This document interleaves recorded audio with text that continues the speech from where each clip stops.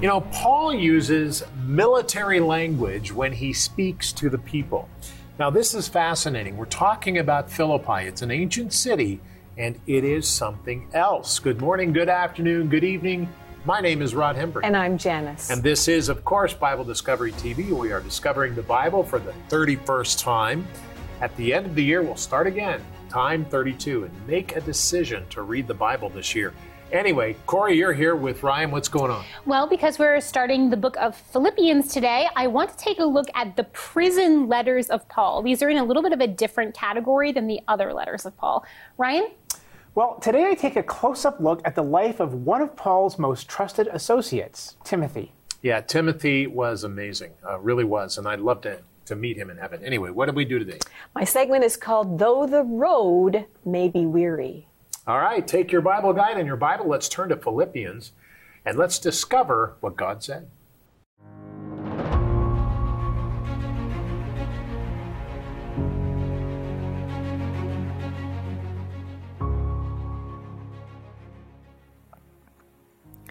Philippians 1, verses 12 through 26. But I want you to know, brethren, that the things which happened to me have actually turned out for the furtherance of the gospel, so that it has become evident to the whole palace guard and to all the rest that my chains are in Christ. And most of the brethren in the Lord, having become confident by my chains, are much more bold to speak the word without fear. Some indeed preach Christ even from envy and strife, and some also from goodwill.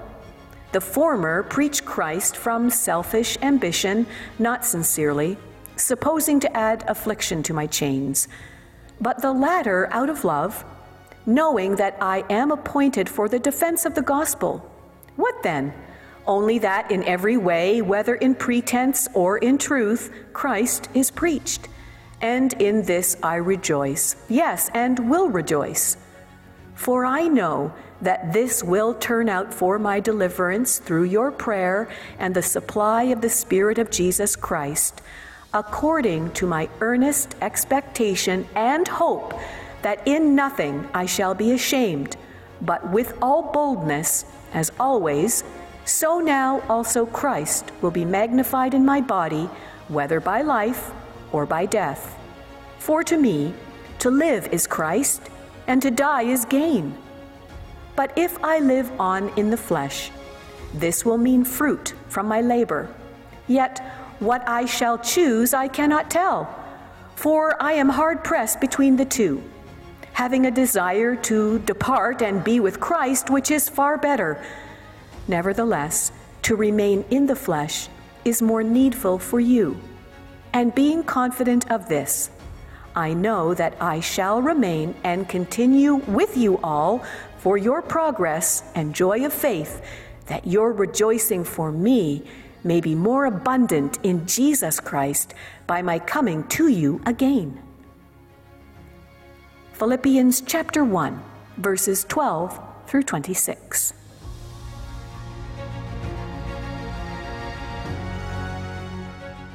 We continue on our journey through the Bible, the 31st time this year. It's really good. And I'm excited because we are covering things we did not cover before. And that I did that specifically so we could teach the Bible. And we'll do that next year as well. Philippians 1 and 2 is our reading. You know, just after 200 before Christ, or BC, Philippi came under Roman control. And as a Roman colony, was intended to be a little version of Rome. The city was a gold mining capital for Macedonia. And Greek, the language, was spoken there. And like all first century Roman cities a little bit later in time, many gods were worshipped there. Now go back to 42 BC, and the city of Philippi was the site of a decisive battle which sealed the fate for Rome. It became a republic, setting things up to become an empire. So Philippi was an interesting place because the Roman government set many soldiers there, and Philippi became a garrison city. Paul first visited Philippi on his second missionary journey, following the Macedonian call as recorded in Acts chapter 16. Now, this is where Paul first met Lydia, a seller of purple, because she was open to the call of God on her life. That's interesting. Open to the call of God. Think about that. Do you know anybody who's open to the call of God? Isn't that fascinating?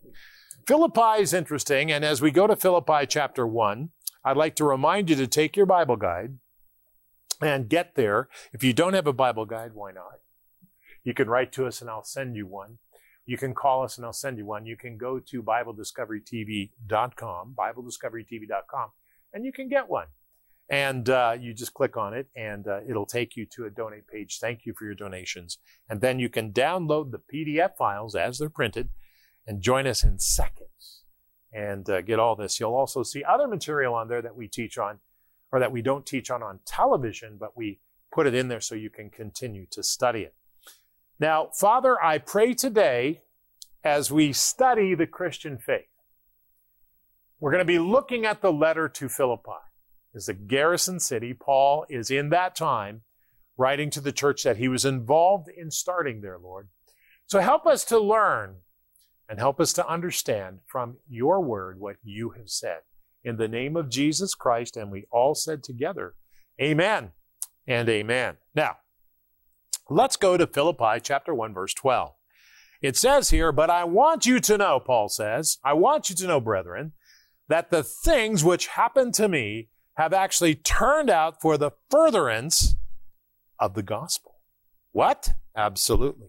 The furtherance of the gospel, so that it may become evident to the whole palace guard and to all the rest that my chains in Christ and most of the brethren in the Lord, having become confident by my chains, are much more bold to speak the word, this is important, without fear. Without fear.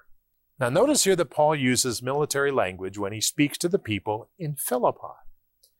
Even today, there are those in the military whom God has called to testify. Beloved, notice that Paul said without fear. And we have come through a time of tremendous fear.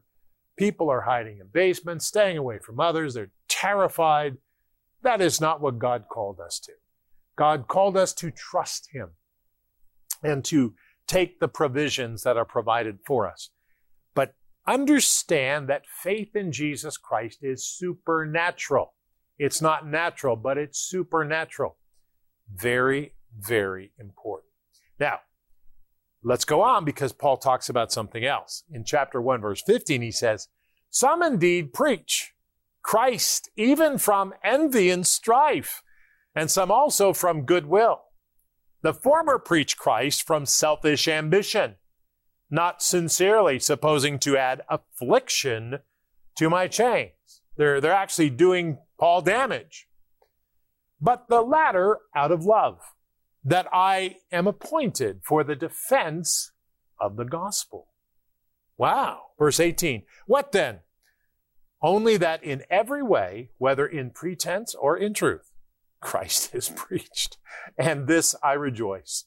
Yes, and will rejoice. Boy, that's important. Though some were preaching Christ out of envy and competition, like we see today, Paul was glad that the gospel of Christ was still being preached. Beloved, we must never be too judgmental in our assessment of others. Never too judgmental in our assessment of others. You see, beloved, we need to be careful with our words and don't place judgment on people because of what we think. Television and internet make you think something about a certain way, but you need to pray and ask God, Lord, help me to think. I need to think with the mind of Christ and pray for the people. Help them. Pray for the ones speaking. Pray for the teachers. James chapter 3 tells us that teachers are going to be more accountable to God for the words they use, beloved. That's very, very important. Let's keep that in mind. With that, let's go to the next passage because we can learn more from it. Chapter 1, verse 19 says, "For I know that this will turn out for my deliverance through your prayer." There's a lot talked about prayer in here. "And the supply of the Spirit," capital S, "of Jesus Christ." The supply of the Spirit of Jesus Christ.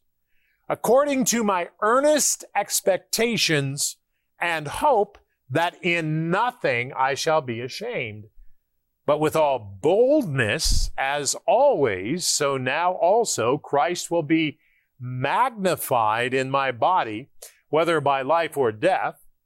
For to me to live is Christ, and to die is gain."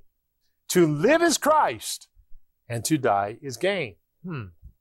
"But if I live on in the flesh, this will mean fruit from my labor. Yet what I shall choose, I cannot tell. For I am a hard-pressed man between two, having the desire to depart and be with Christ, which is far better. Nevertheless, to remain in the flesh is more needful for you. And being confident of this, I know that I shall remain and continue with you all for your progress and joy of faith, that your rejoicing for me may be more abundant in Jesus Christ by my coming to you again." You know, Paul is so honest, and he's telling the truth. To live is good because of Christ, and to die is great gain because we pass from this life to life with Christ. There is no death. Only God knows the best for each of us. Beloved, we must understand while we mourn. I've lost family members and I've lost people in the last 8 months of my life to this deadly disease. I want to tell you, everybody I've lost in my family knew the Lord, so I'll see them again. Praise God. Praise God. That's how we see it, and that's how we understand it through faith. Hi, Rod Hembry. We go through the Bible in 1 year. It's exciting. It's great. And you can join us by searching Bible Discovery TV on your phone.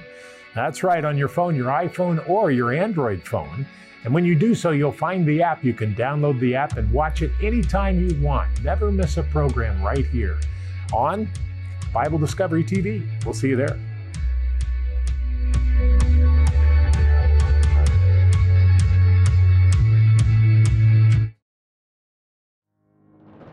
Now, where we were first introduced to Timothy back in Acts 16, and Timothy is one of the main people we see in Paul's inner circle of people. But who exactly is he? Where did he come from, and what became of him? Let's check it out. In Paul the Apostle's second and last recorded letter to Timothy before his execution in Rome, he writes, "To Timothy, a beloved son." Though Timothy was not really his son, Paul clearly thought of him as such.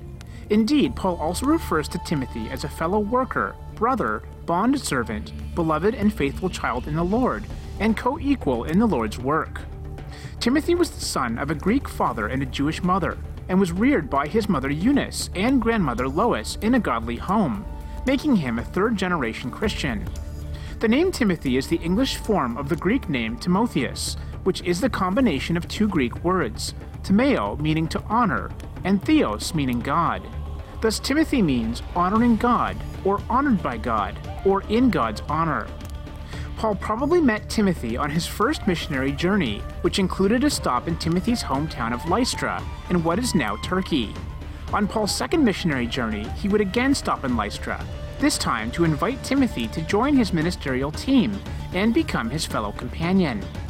Though Timothy by blood was only half Jewish, according to the matrilineal principle of descent, legally he was a Jew.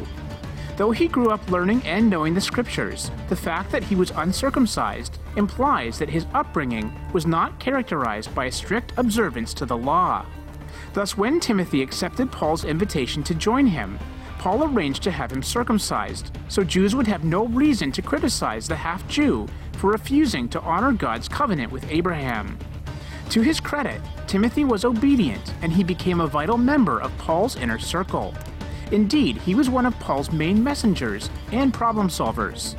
In fact, on one occasion, Paul sent Timothy to possibly the toughest church of them all, the Corinthian church in Greece, because here a church member was having sexual relations with his stepmother. For this reason, wrote Paul, I have sent Timothy to you, who is my beloved and faithful son in the Lord, who will remind you of my ways in Christ, as I teach everywhere in every church.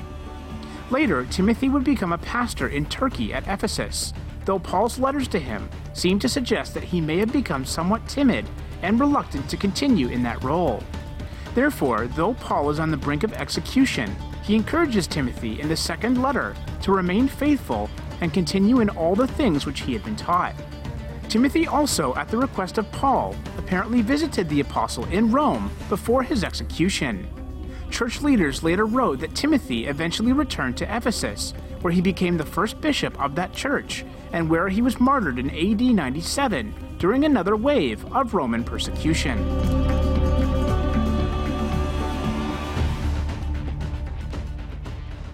You know what I love about Timothy is his obedience to God and the gospel. Though as a half-Jew he was physically uncircumcised, he was willing to become circumcised for the furtherance of the gospel. Timothy was obviously very capable as well. After all, if he wasn't, Paul would not have sent him around to various churches to solve a whole bunch of different issues. Paul also obviously loved him very, very much, as he considered Timothy a son.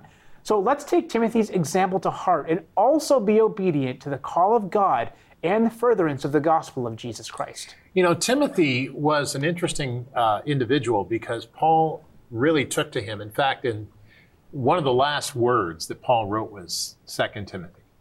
And it's a very, very intense book. We'll get to it down the line here. But it's interesting because Paul was in prison. He says to Timothy, he says, and bring my cloak and bring the scriptures, bring my books to me.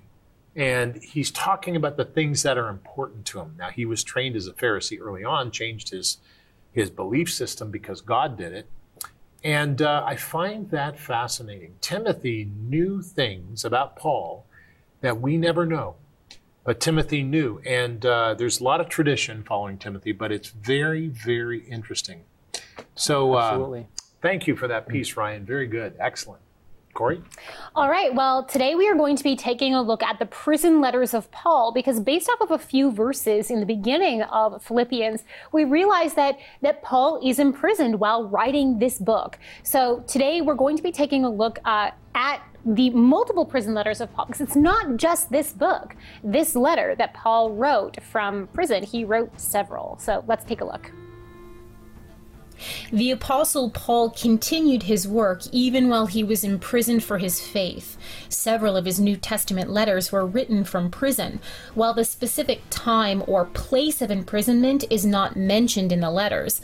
The fact that Paul was writing from prison is mentioned, and there are several factors that can be added together to create a sort of loose timeline for the writing of the books. Philemon, Colossians, Ephesians, and Philippians have traditionally been seen as coming from Paul's Roman imprisonment, written about in the end chapters of Acts. Furthermore, Philemon, Colossians, and Ephesians appear to have all been written in the same period of time. Ephesians and Colossians are linked by the mention of Titius as their letter carrier. Colossians and Philemon are linked by Paul's list of 5 companions, the same in both letters. Furthermore, greetings are sent in both Philemon and Colossians to a certain Archippus, a member of Philemon's household, leading to the conclusion that Philemon was from Colossae. With Ephesus being the closest major city center to Colossae, it would have made a lot of sense for Paul to send these 3 letters by the same letter carrier, Titius.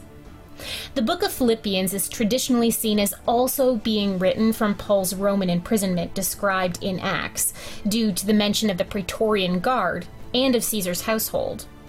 Philippians is also dated after the writing of Philemon, Colossians, and Ephesians, due to the more somber tone adopted by Paul when referring to his incarceration.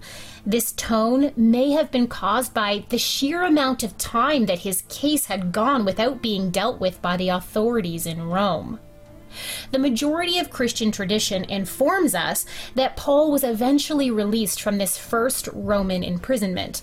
The book of 2 Timothy, then, is attributed to a second Roman imprisonment of Paul during the persecution of Christians by Emperor Nero, the imprisonment that would eventually claim Paul's life. You know, there are a lot of things that we could do if we were imprisoned for our faith, but Paul chose to spend the time continuing his mission that God had given him, not only by spreading the gospel, but also by instructing the church and attempting to build their faith. He knew that he wasn't going to be around forever, and he wanted to finish his race well. He wanted to truly help the churches and the people that he had left in charge of these churches. So it's something that Paul, I think, did well in his leadership, is that even when he could have been strictly concerned with himself and with his life, he wasn't just concerned about himself. He was concerned for the body of Christ. And that is something that is very admirable. And this is fascinating to me, because if you're in prison, okay, and this tells us what kind of man he was. You know, you could be thinking about, you know, how are they treating me? Do I have the right food or whatever? But he doesn't think about that.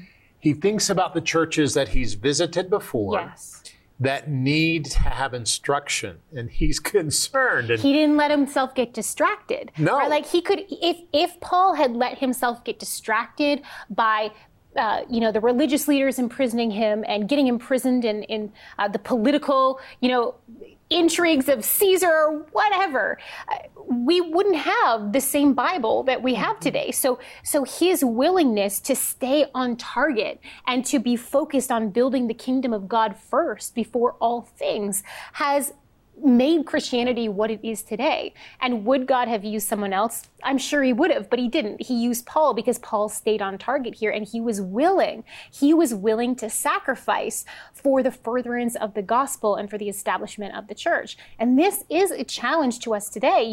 In our society in the West, where we are generally very spoiled, are we willing to put our own interests aside to make sure that the gospel is presented in a truthful and accurate way? Are we willing to love like Christ loved? Are we willing to do that? We have testimonies of people like Paul who were willing to do that. It's a question it's for each a of really us. good question. And that's where my segment is going. So we're just going to keep this going here, because I think here in the West, the Church of the West is learning a different level of change that the church on the other side of the world has known before. And we talk a lot and pray a lot for the persecuted church, who have lost so many of their rights, who, when they come to Christ, can be a loss of their physical life, a loss of family, a loss of jobs, a loss of those things. And I think in the West, we have such blessings that when things begin to be removed, we have more of a reaction because we have not been or have faced those things before. And where I was going with mine, though the road may be weary, in my segment today, Paul says to the Philippian church, "But I want you to know, brethren, that the things which happened to me," so listen to what Paul is saying, "the things that have happened to me have actually turned out for the furtherance of the gospel." And Corey, what you were saying before, that he was able to stay focused, that his eyes were able to stay on the calling of God to his life, to preach the gospel, to preach to the Gentiles, to teach from his word, to make sure that people weren't straying into some false doctrine, into some false teaching. He was trying to that was what he was doing. And it says, so that it has become evident. So let me back up. "But I want you to know, brethren, that the things which happened to me have actually turned out for the furtherance of the gospel, so that it has become evident to the whole palace guard and to all the rest that my chains are in Christ." And he goes on to say that the scripture continues to talk about how Paul's life encouraged other believers to speak out in boldness without fear for the gospel of Christ, keeping steady on that, bringing people to the knowledge and the salvation of Christ. What's my point here today? If our life is committed to the Lord Jesus, then we must understand that the circumstances that come up in our lives must be given over to Him. Our trust must be given to Him for the outcome and our testimony through that, because God promises never to leave us or forsake us if we follow and obey Him. That's His promise to us. Then our testimony, our reactions as a Christian, the way we act and respond to others, will have an impact on those around us. It will have a ripple effect, whether little or whether great. There's a great song again. I'm going to tell you the words, written by Laura Forbes Taylor. It's called Carry Away a Song. Carry away a song. Carry away a song. Keep God's message of love in your heart as you travel along. Though the road may be weary, sing a song that is cheery. Live the happiness Jesus imparts and carry away a song. You know, oftentimes when we hear about the apostles who were in prison, did they stop and complain and try to figure out ways and talk about this and that?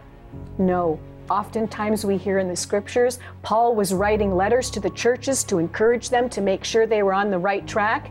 And I remember other apostles hearing that they were singing hymns while the prison guards were listening and gave their lives to the Lord.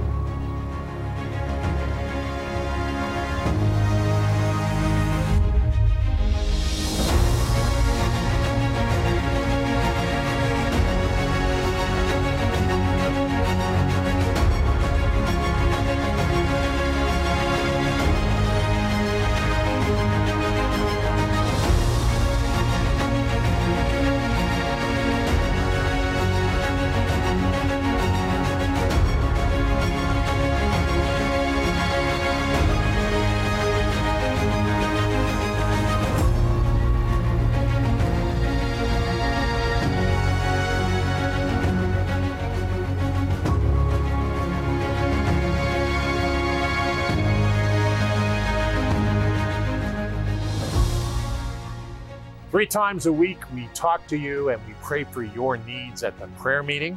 That's 3:30, that's New York time or Eastern Standard Time on Monday, Wednesday, and Friday on Facebook and YouTube at Bible Discovery. Look us up. We'll be live in those times and join us in prayer. Today we need to pray. Lord, until you return or take me, help me to live for you each and every day of my life. In Jesus' name, amen.